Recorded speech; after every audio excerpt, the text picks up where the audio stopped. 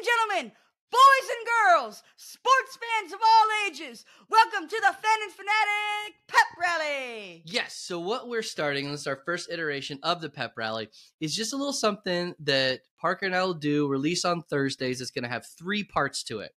First part, we're going to do Inside the Mind of the Fanatic. Then we're going to have This Week in Sports History, and then we'll do a very quick preview of who we'll be talking to the next Tuesday. So let's go ahead and get started with our first segment, Inside the Mind of the Fanatic. So what I'm going to do here is I'm going to take Parker's iPad, and I'm just going to go into a search history and find something that Parker searched for related to sports and just get inside his head as to why he was searching for that. All right, so open this thing up. All right. First, most interesting one here. We have a search for 2014 New Hampshire Wildcats versus Illinois State. Why were we searching for that? So I was watching a YouTube video from a channel called ACC Digital Network, which is basically the official YouTube channel for the Atlantic Coast Conference. Shout out to them. They're awesome. And I was watching a video from highlights from one of the games. I can't exactly remember which one though. And one of the announcers, like the guy that was announcing the game, I swear I heard him, like I've heard him before. And I was right. The game that I heard him on was a New Hampshire Wildcats versus Illinois State Redbirds playoff game from 2014. Amazing. Inside the ear of a fanatic with respect to sports broadcasting. Very, very good. All right.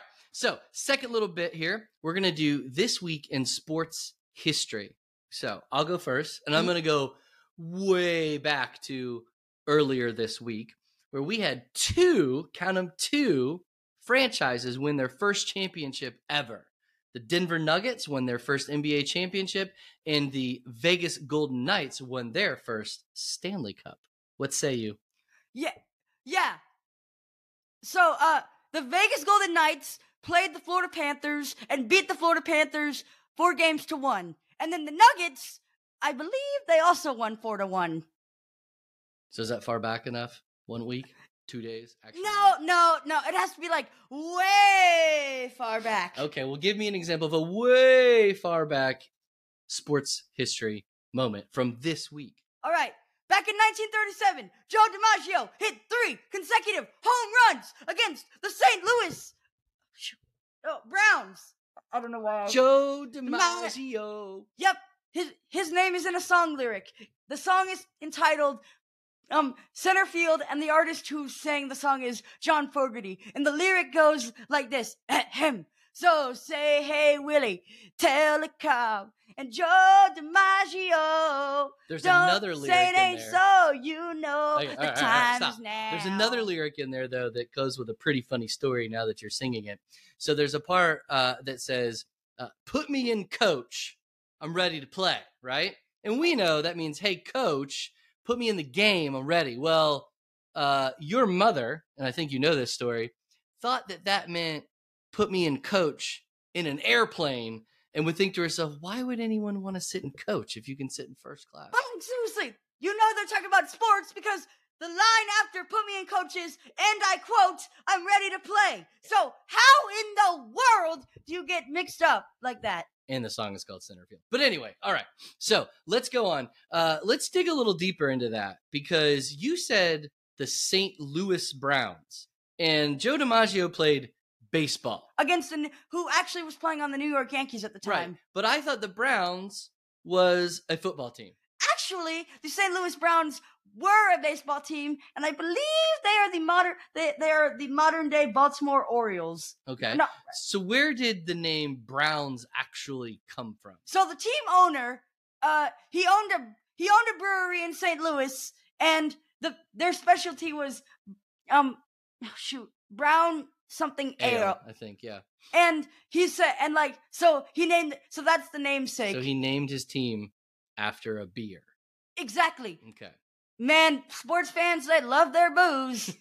All right. So, but we don't have the St. Louis Browns anymore, but we do have the Cleveland Browns. So connect those dots for me. So the Browns mascot, Brownie the Elf, the St. Louis Browns mascot, Brownie the Elf, is actually was actually used by the Cleveland Browns at one point. Why? Because again, the same name, I think. But why did he use the same name? Because it was the same. Same owner. Yeah. All right. So the Cleveland Browns have Brownie the Elf, and then what happens?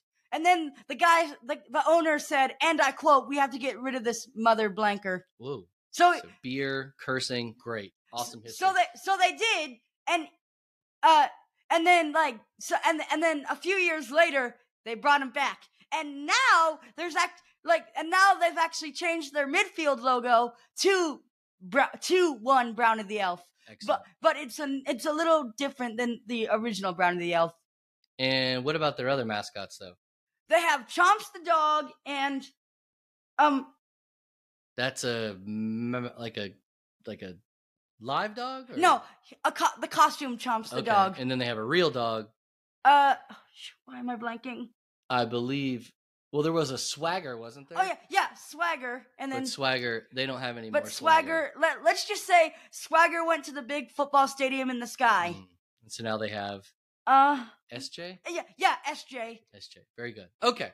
All right. Well, that was a fun trip down memory lane, starting with Joe DiMaggio and ending with the Cleveland Browns no longer having Swagger, but having SJ and revitalizing Brownie the Elf. Yeah. All right. So, third part here in the Pep Rally. What's coming up this Tuesday? Tell us about who we're going to be talking to. Coming up on Tuesday, we'll be talking to one of my favorite people, Miss Erica Hoffner Martin, who played softball at Florida State and now is my PT. I just want to say, all this muscle, dang, was partly because of her. Dang. So she's really good at physical therapy. That's pretty good, right? You like that, ladies? All right. Well. All right. Well, we will look forward to that on Tuesday. Until then, thank you guys so much for joining us on this Pep Rally. Parker, don't forget to like, comment, subscribe, share, and then tell your friends. We want to work Radio Row at the Super Bowl, man.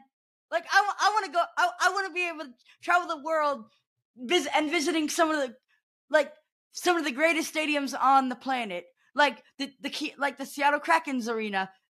Well, I don't mean Krakens like the name, the name Kraken is singular, but I use Kraken as a possessive in that.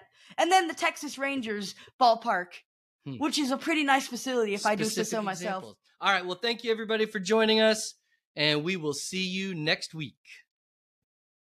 Bye.